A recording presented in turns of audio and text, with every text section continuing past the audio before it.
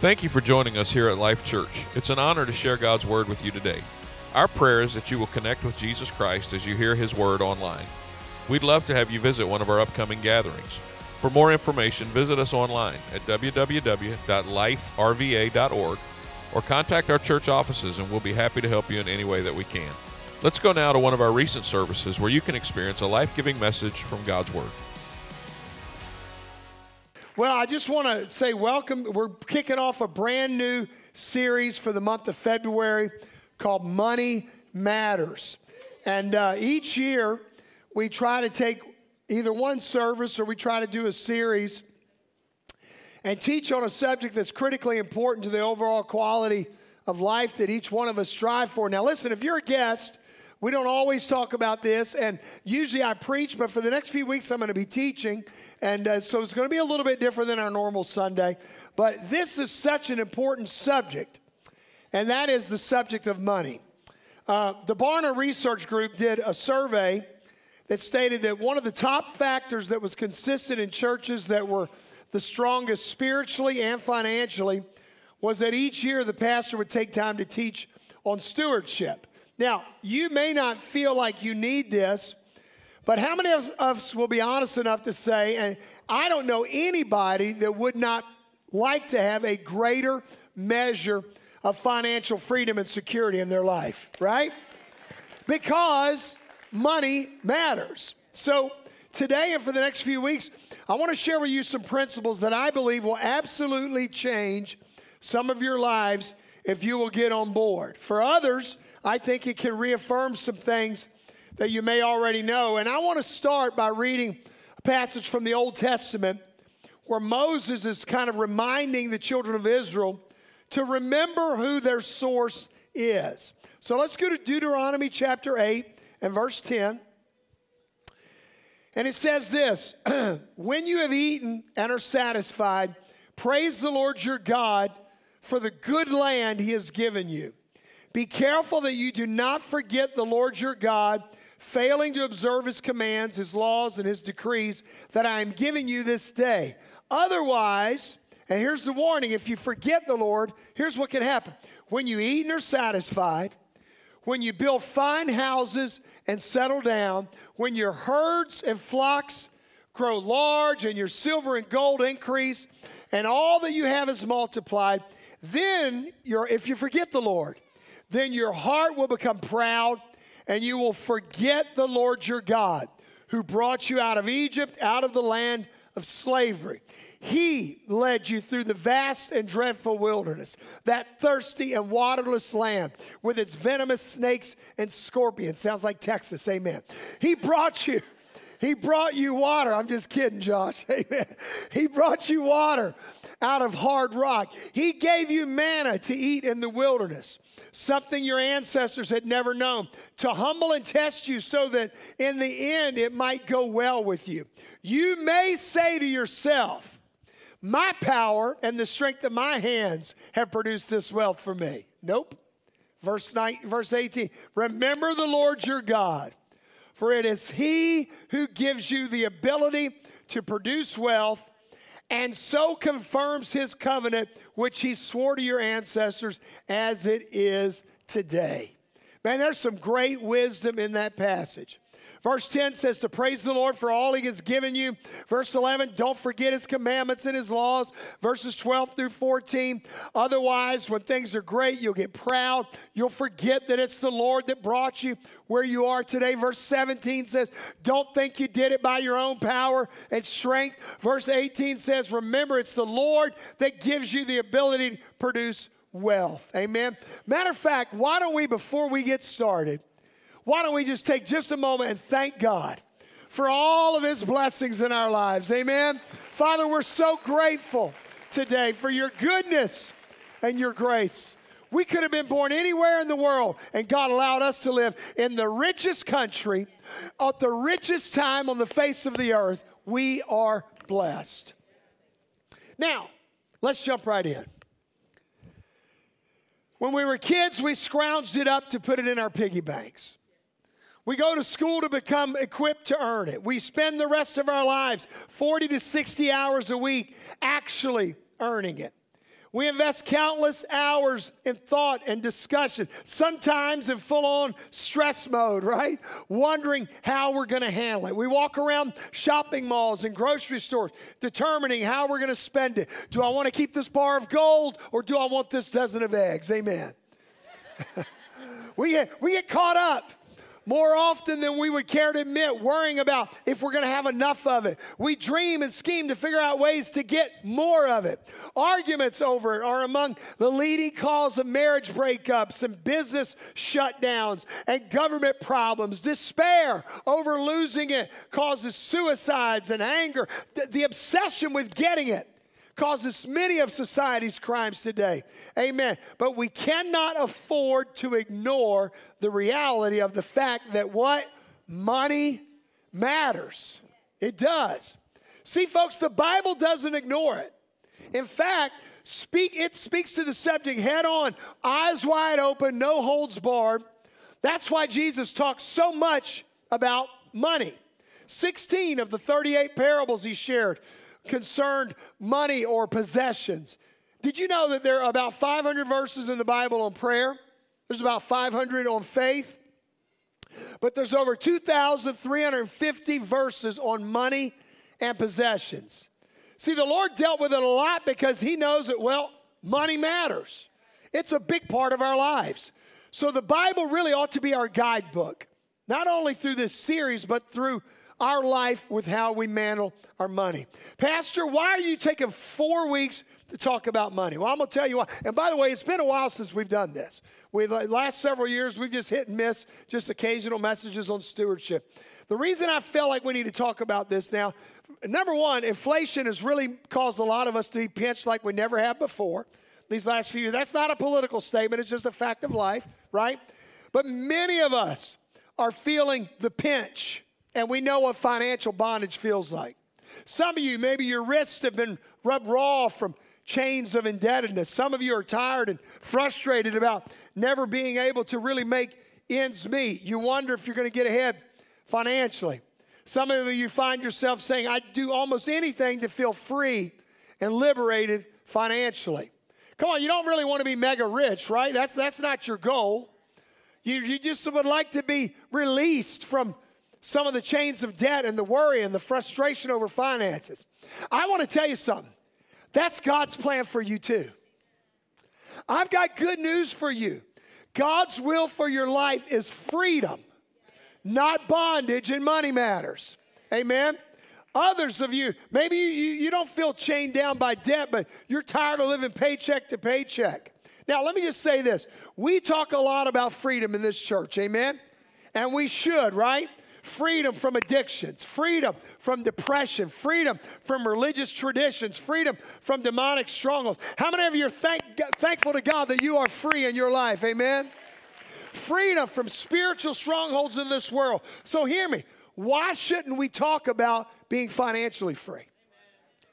Can I just be, I used to feel really nervous and uptight when I would talk about money. I'm not kidding. My wife could tell you I used to get stressed over it. I would get anxious. Even this morning, right before, I came up here, I thought, oh, there's going to be guests here today, and here we are. But why? Why? I wouldn't have any trouble talking to you about dealing with anxiety or depression or addictions. But we deal with money issues every day of our lives. So I think it's perfectly appropriate for us to talk about how can we be free financially. And God does give us counsel. He says, if you'll follow my plans, I'll bless your life. Over the years, I've been pastor for a while now. I've observed two kinds of failures that really seem to bring out enormous shame in people's lives. And by the way, God wants us also to be free from shame. Amen? But here's the two biggies that I always see. Number one is if somebody confesses some sexual sin that they've committed in their lives, there's always shame associated with that, right? But the second thing that I see a lot of, people also feel shame when they've mismanaged their money and now the roof is caved in on them. And that, God does not want us to live that way. See, and the reason we feel shame about our money failures is the same reason sometimes we feel shame about our sexual failures. And that's because we know it's probably our fault. That's not an indictment. It's just the truth. Not always, but usually it's our fault. We should have made some different choices, but we didn't. Maybe we caved into pressure or other forces. Maybe we handled our money irresponsibly. Now it's caught up with us and the roof is caved in and we feel like there's nobody to blame. But at the very beginning of this series, I want to say this. If you have made some mistakes, join the crowd. Welcome to the biggest club in America. Hallelujah, right? Come on. Welcome to the club, because everybody in this room has made some dumb financial decisions. Amen? Matter of fact, why don't you turn to your neighbor and say, you have really wasted ridiculous amounts of money in your lifetime.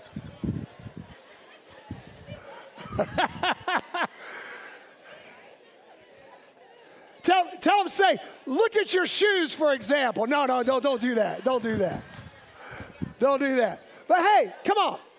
Can we just confess it? We've all made some dumb decisions, right? You bought stuff you shouldn't have bought. You focused on stuff you shouldn't have focused on. Hey, guess what? That's one of the repercussions of being blessed. When you're blessed, you make mistakes with your blessings, right? So this is the guilt-free zone. I don't care what you've done to this point. I want to try to help you these next 4 weeks. Amen. And by the way, before I forget, I didn't tell 9 o'clock this. Next Sunday, we're going to talk about how to defeat debt in your life. So you don't want to miss that. Amen. But folks, we got to find our way. And I'm going to just tell you straight up front. There are no magic formulas that will get you out of this. Come on. No hocus pocus will automatically fix your situation. Come on, you can spin around 3 times and say, I'm coming out of it. You can hock-em-a-ho all you want to. You ain't going to fix it that way. There's some principles that we got to live in order to live financially free. So let's talk about it. What is money? For most of it, it's the green stuff that we spend as fast as we can earn it. Amen? But is that really all it is? Actually, it's helpful to understand what money is not before we describe what it is. So let me start there. Is money your personal worth or your net worth? Because hear me, there's a big difference. And it has a lot to do with the way we think upstairs. By the way, if somebody won the lottery or inherited millions of dollars, would that drastically change their net worth or their personal worth? Which, by the way, if you really want to do an interesting study, go home this week and Google what happens to most of those people that win multiple millions of dollars. It doesn't turn out well. Now, I'm just going to go on the record and say, I'm willing to give it a try, though. I'm willing, Lord. Put me to the test, Jesus. Hallelujah. I'll show you what somebody can do with $299 million and not fall off the wagon. Hallelujah. Amen. Try me, Lord. Just try me. But see, hear me. It's a difference in net worth and personal worth. Would the person suddenly become more important? Maybe. Would they become better? No. Many people, hear me, measure personal worth in terms of possessions or your financial statement. That's not your personal worth. That's your net worth. Here's what the scripture says about it, Luke 12:15. Then he said, beware, guard against every kind of greed, because check it out, your life is not measured by how much you own. Amen? See, when we measure human value in terms of possessions or net worth, we depreciate ourselves and we are depreciating everybody else around us. Money does not equate personal value. Your character is not measured by how much money you have in the bank. We overlook the fact, hear me, poverty and wealth are a condition of existence, not a measuring stick of personal value. Amen. Can we really change the people we are by making payments on fancy cars or expensive jewelry that we can't afford? No. Do you really become a better person just because you moved into a nicer neighborhood? No. See, too many people think that stuff adds to their stature as human beings, and that possessions can define them as the people they always wanted to be. And that kind of thinking causes false needs to grow into necessities in our minds.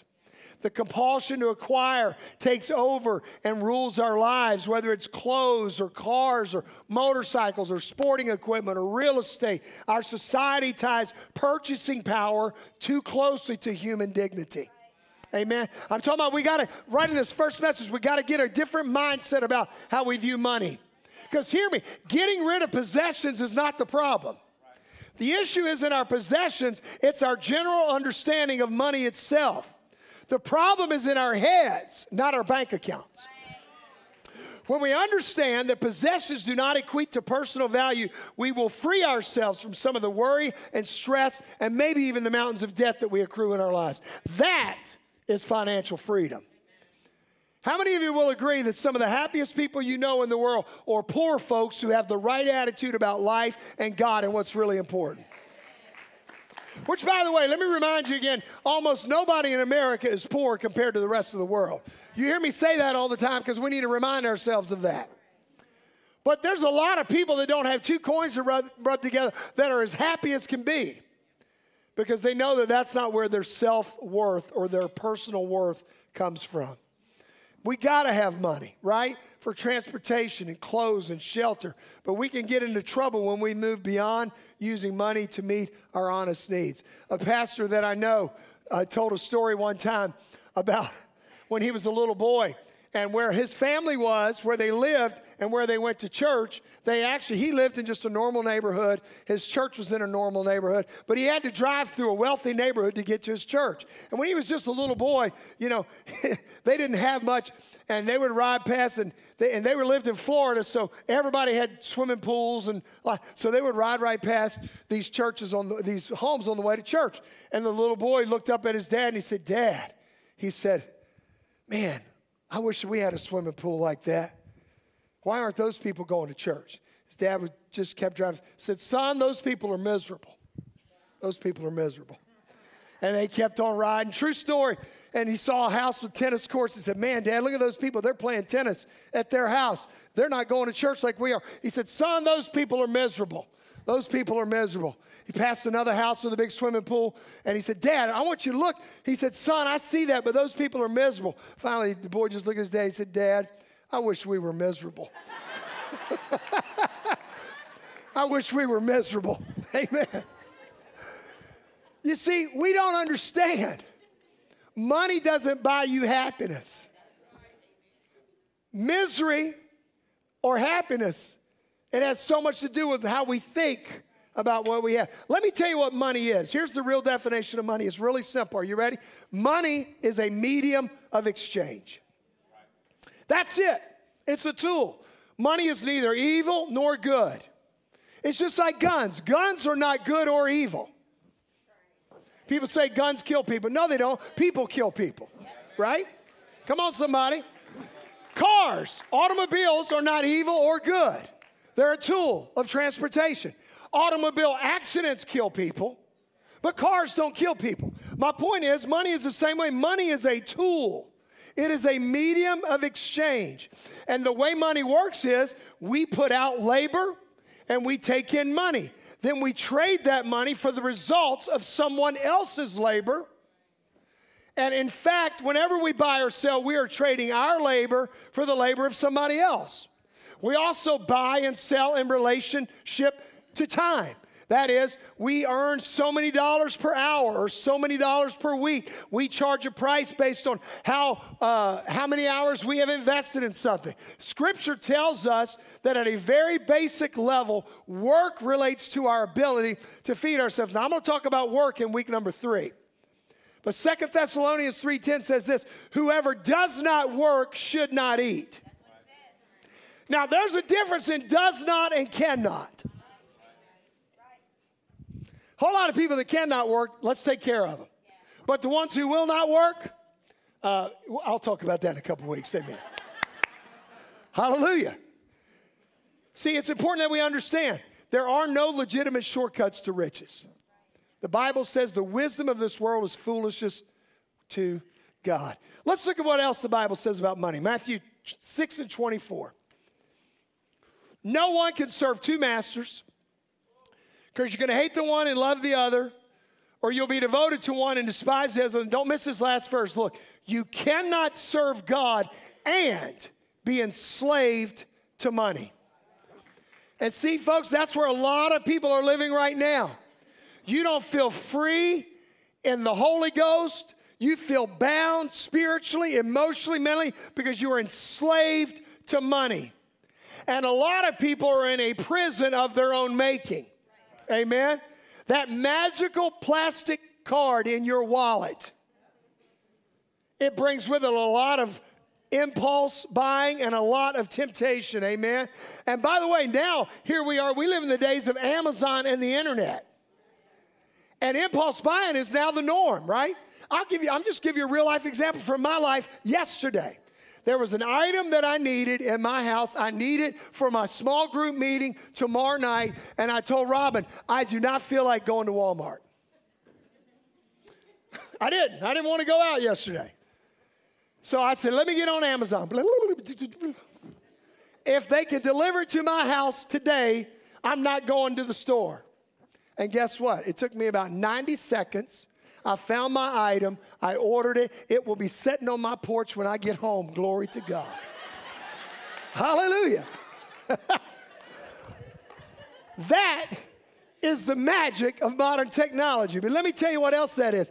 That is a slippery slope, my friends. You can get in so much trouble.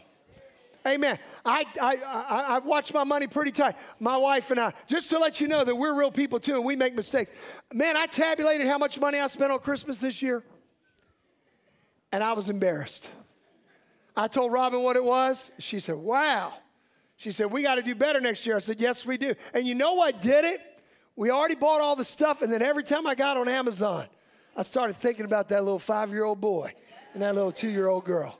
Like, oh, this doesn't cost that much. Let me just get this. Man, I love Lauren and Lindsay so much. Oh, they would really like this. And I was the one. It was me. It was me. See, folks, that's how you get in trouble. Because we forget. We forget that what we're doing, and we get caught in that money and that trap, and you can become a slave to that. You want to know? And let me just tell you. And folks, by the way, it's hard to live in these kind of easy access environments we live in today because things were different 50 years ago. If you don't believe that, go try to buy you a house and compare a new house to one built in the 70s. One thing you're going to immediately notice the difference in is the size of the closets. That's it. That's what you get. And maybe a one-car garage. If you're lucky. You know why? They did not have as much stuff back then. They didn't equate stuff with value. And nowadays you go and you go in and we're just totally different, right? Me and my dad, I'll use me and my dad as an example. My dad, I think, had 3 pairs of shoes at any one time. Work boots, grass-cutting tennis shoes, and I think he had dress shoes, but I never saw him wear them. 3 pair. I've got a rack at home with 4 shelves of shoes. I got dress shoes. I got tennis shoes. I got wearing around tennis shoes. I got casual shoes. I got work boots. Amen. I got snow boots that I never get to wear. Glory to God. My dad had about 15 or 20 shirts. He had work shirts and T-shirts. You know what I got? I got dress shirts. I got golf shirts. I got T-shirts. I got sweatshirts. I got hoodies. Amen. By the way, if you don't organize your closet like that, I'll help you out. Amen. And I got a real little bitty section of jerseys, Dallas Cowboy jerseys. Yeah. Yeah, I'm about to throw them things in the fire. Amen. I've got exercise shirts. They're covered in dust, but I've got them. Amen. See, folks, here's what I'm saying. It feels totally normal to me, right? Yes. And I go through and I purge my closet out every so often because I get to feeling guilty. But see, we're living in an age where we have to understand that possessions, stuff, does not equal worth. And if we can do that, we can quickly get out of the money trap. See, I'm telling on myself because I want to give all of y'all hope. Amen? There is hope. Today, most people can't pay cash for large purchases. You know why? Because we're making payments and interest devoted to other past purchases. We've gotten in the trap. You may say, well, I'm not a slave to money. You are if you can't do what you want to do because of a chain of debt that hangs across you. Here's what the Apostle James, here's how he put it. He said, what is causing, James 4:1, what is causing the quarrels and fights among you? Don't they come from the evil desire at war within you? And notice, here's where he said the fighting comes from. Look, you want what you don't have. So you scheme and kill to get it. He says, you are jealous of what others have. I'm sure none of y'all have ever felt that way, right? But you can't get it. So you fight and you wage war to take it away from them. Yet you don't have what you want because you don't ask God for it. And now notice verse 3. And even when you ask, check this out, you don't get it because your motives are all wrong. Wow. James is breaking it down. He said, you want only what will give you pleasure. You adulterers, don't you realize that friendship with the world makes you an enemy of God? I say it again. If you want to be a friend of the world, you make yourself an enemy of God. You say, how does this connect to the world? It's the world's way of thinking. It's the world's sense of values. Amen. And as believers, James nailed it. We argue and fight because we want what we don't have. Don't raise your hands. How many fights, if you're married, have you had in your marriage over money? Yeah. You don't have to raise your hand. You know. And maybe you don't like to call it a fight. You've had heated, animated discussions. Amen. You've had discouraging conversations. Amen. So much centers around money. How we handle our money, though, tells a lot about our values, our motives, how we give, how we spend. As a matter of fact, folks, I'll tell you, your bank statements probably tell you more about your priorities than anything else. They do. They reflect to you what's important. The scripture even says that your heart and your treasure are closely aligned. Amen? See, there's two economic systems that operate in this world, God's economy and man's economy. And the way most people handle money is in sharp contrast to God's financial principles. Even a lot of Christians. The most significant difference between these two systems is that if you are operating in God's economy, hear me, the Lord plays the central role. And that distinction may not seem like much, but it really does make a huge difference. So, what does how we handle our money say? Two things. Number one, how we handle money influences our relationship with the Lord. It really does. How we handle our money influences our relationship with the Lord. Jesus equates how we handle our money with the quality of our spiritual life and how much He can trust us with heavenly things. Look at Luke 16:11.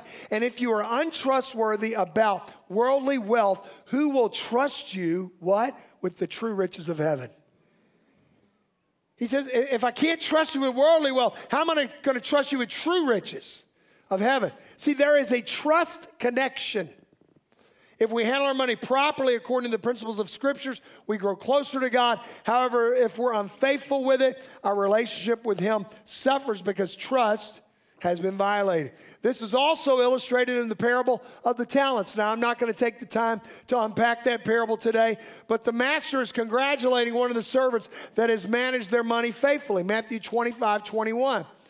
His master replied, well done, good and faithful servant.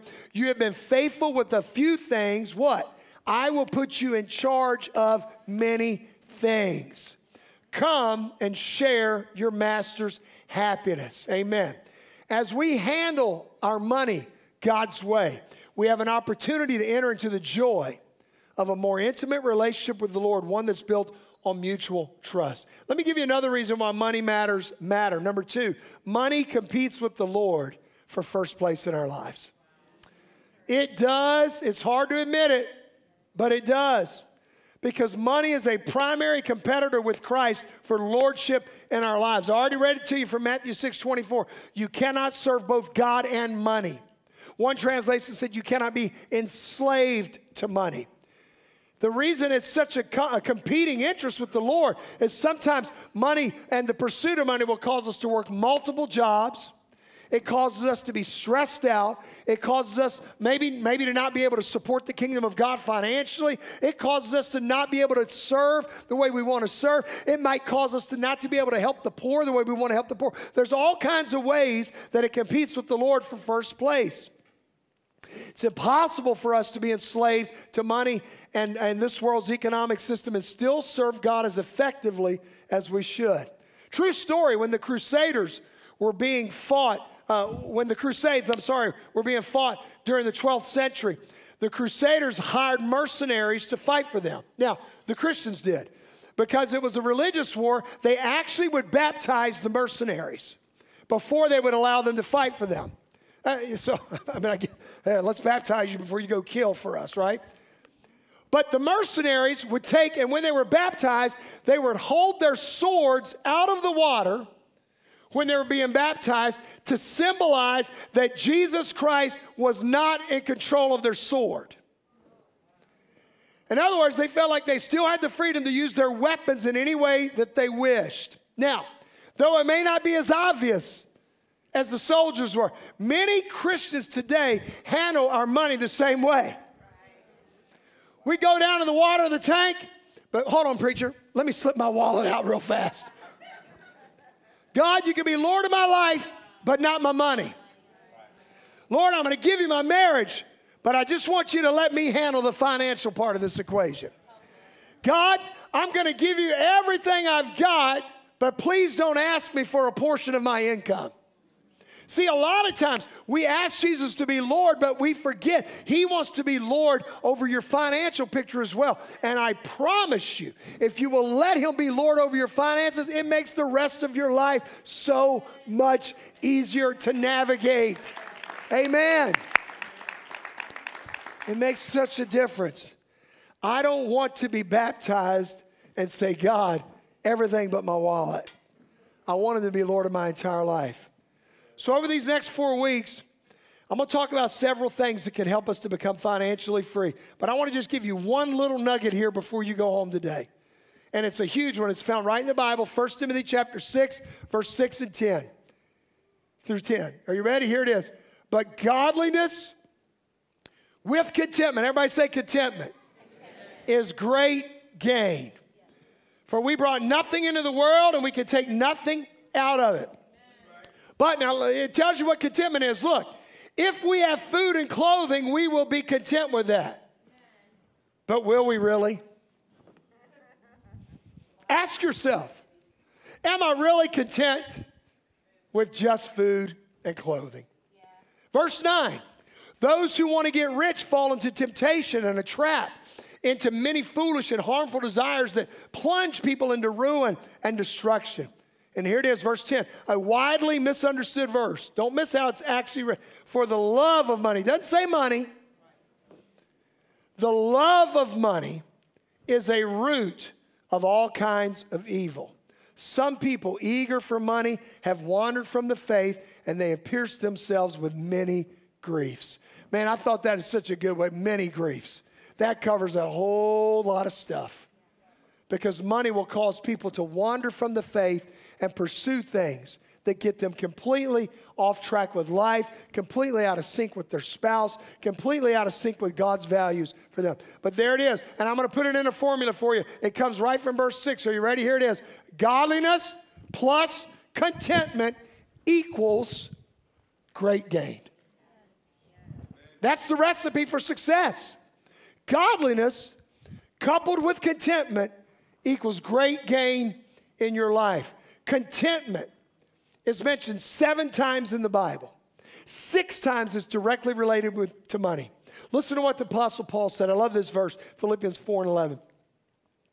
Paul said, not that I was ever in need, for I have learned how to be content with whatever I have.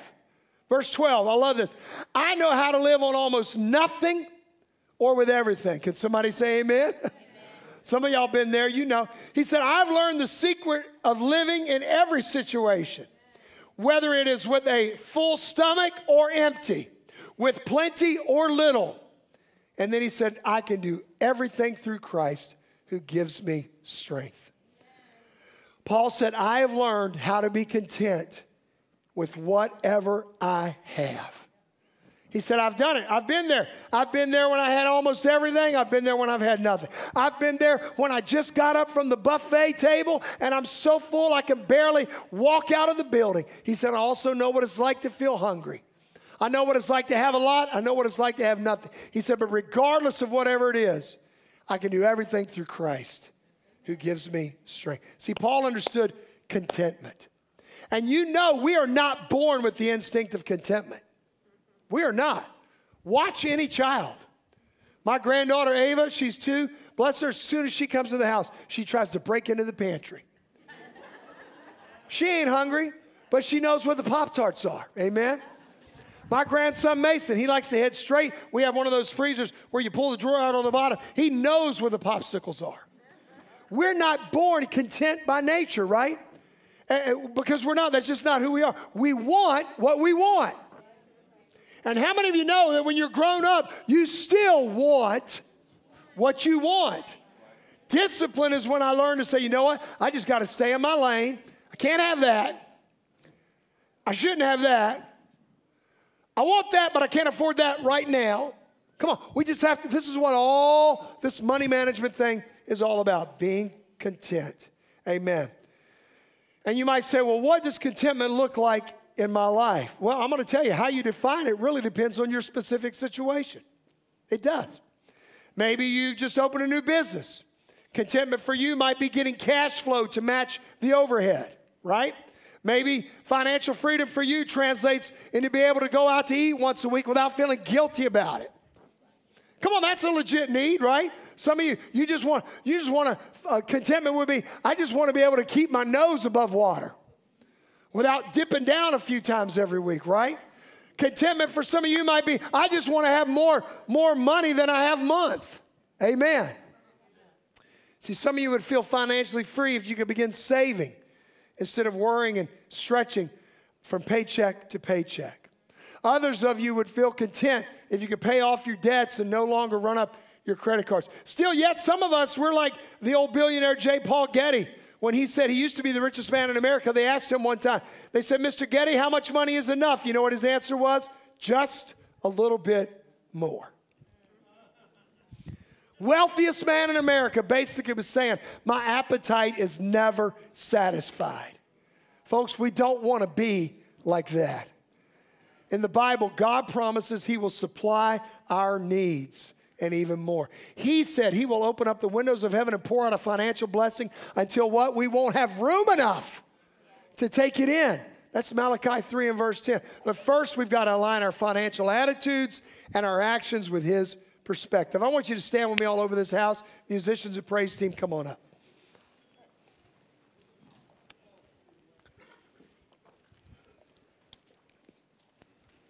Now, I already mentioned to you, there is a non-spiritual side to this money management thing, okay? In other words, some of this is you just sometimes have to get out the pencil and the calculator and a piece of paper, and you got to figure out how to make the money work. That was a weak amen. Can I say here amen? It's a bad word. You're not allowed to say it in most families. It starts with B. Budget. Don't worry, I'm not going to teach on budgeting. There's plenty of resources. You can figure it out. But here's what I want to tell you. There is the practical side, budgeting, paying your bills, making sure you're not spending more than you're making. You know that already. Maybe you don't know how to do that, but by the way, let me say this. If you don't know how, we have people in this church that will be happy to sit down with you and show you how to live on a budget. Free of charge, confidential. You call the church office, we'll set it up. We also have a financial small group. You may not have noticed it, but they didn't start this past week because it was First Wednesday, and they told me to tell you, you can sign up right now. It's not too late, and you can join a financial small group that meets on Wednesday nights. In other words, we want to give you tools to help you. There's the practical side. But in this first message, I want us to also remember there's a spiritual side to this, and it starts right here. When I say, God, I need you to change my heart about how I think about money and how I think about stuff. God, I need you to help me to be content. Come on, some of this, that's hard for some of us, right? God, I just need to be content. Lord, I want to learn your plan. I want to learn to live within my means, God, but right now it needs to start here with an attitude change and with a heart change about money. See, as Christians, our first priority is to seek God's kingdom. And I want to close this teaching with a long passage from the Bible. And I love this passage. It gives us a summary of really how we want to learn to think and live. This is Jesus teaching us about money and possessions. And here it is from Matthew 6, beginning in verse 19. These are the words of Jesus. He says, "Don't store up treasures here on earth where moth eat them and rust destroys them, where thieves break in and steal." He said, "Store your treasures in heaven where moth and rust cannot destroy and thieves do not break in and steal." He said, "Wherever your treasure is, there the desires of your heart will also be." He said, "Your eye is like a lamp that provides light for your body. When your eye is healthy, your whole body is filled with light." Did you know we have financial eyes? We got to keep them healthy. Amen? Because if our eyes want more than they should want, it becomes unhealthy. And notice he said it, verse 23, when your eye is unhealthy, your whole body is filled with darkness. And if the light you think you have is actually darkness, man, how deep that darkness is. Verse 24, nobody can serve two masters. You will hate one and love the other. You will be devoted to one and despise the other. You cannot serve God and be enslaved to money.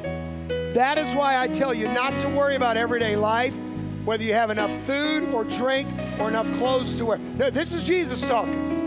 Isn't life more than food and your body more than clothing? Look at the birds. They don't plant or harvest or store food in barns, where your heavenly Father feeds them. And aren't you far more valuable to Him than they are? Can all your worries add a single moment to your life? And why worry about your clothing? Look at the lilies of the field and how they grow. They don't work or make their clothing. Yet Solomon in all his glory was not dressed as beautifully as they are.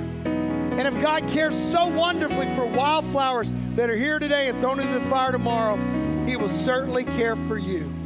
Why do you have so little faith? How many of you will admit, you don't have to raise your hands, this is one of the areas our faith is tested the most, is with the area of money. And then he sums it up, verse 31. So don't worry about these things, saying, what will we eat? What will we drink? What will we wear? These things dominate the thoughts of unbelievers. But your heavenly Father already knows all your needs. And then my life verse, verse 33. Seek ye first the kingdom of God above all else, and live righteously, and He will give you everything you need. Amen. See, we got to choose to live and spend with contentment and without focusing on our worries and our fears. People in a relationship with God understand money's purpose. It's a medium, and God says, through it, I will give you your daily bread. So here's what I want us to do right now as we close this service. And I know this is a little bit different altar call than what we normally do. First of all, if you want to pray for healing or if you need salvation, I want to invite you to come up. We will pray for you as well. But I want us, if you will, you can just step out from where you are or stay where you are. It's fine either way. But I just want you to step out and say, you know what, Lord, I just want you to touch my mind about money and about resources and about stuff. Maybe you just need to hit the reset button and say, you know what? I've gotten a little bit sloppy with my treasure. God, I want you to help me get back on track. Maybe there's areas in your life that you know, man, I need to be more faithful in this area. Or I need to be more disciplined in this area. And because guys, I'm telling you, hear me. I said it at the beginning. I don't want you to just be free from addiction, free from depression, free from stress, free from anxiety. I want you to be free financially. Because there ain't no pressure like money pressure. Amen? And I don't want you to live under that burden. So here's what I want you to do. As they begin to sing, I just want you to step out from where you are and say, God, I commit my treasure into your hands. I commit my ability to generate wealth into your hands. You are the one, God, that gives me the ability. God, I commit my job into your hands.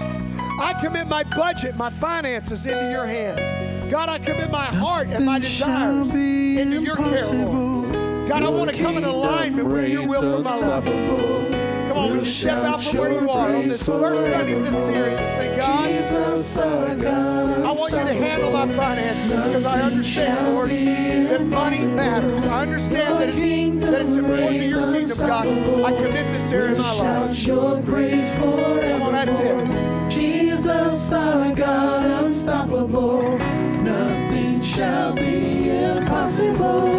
Your kingdom reigns unstoppable. We'll shout your praise forevermore. Jesus, our God, unstoppable. Nothing shall be impossible. Your kingdom reigns unstoppable. We'll shout your praise forevermore. Jesus, our God, unstoppable. Nothing shall be impossible. Your kingdom reigns unstoppable. We'll shout your praise forevermore. Jesus, our God, unstoppable. Yes. Unstoppable God, let your glory go on and on. Impossible things in your name, they shall be done. Yes, God. Unstoppable God, let your glory go on and on. Impossible things in your name, they shall be done.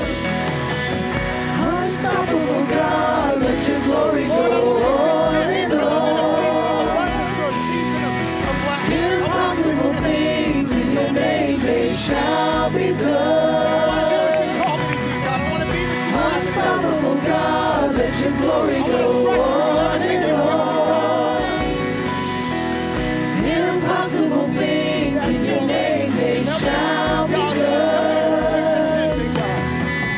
Nothing shall be impossible. Your kingdom reigns unstoppable. We'll shout your praise forevermore.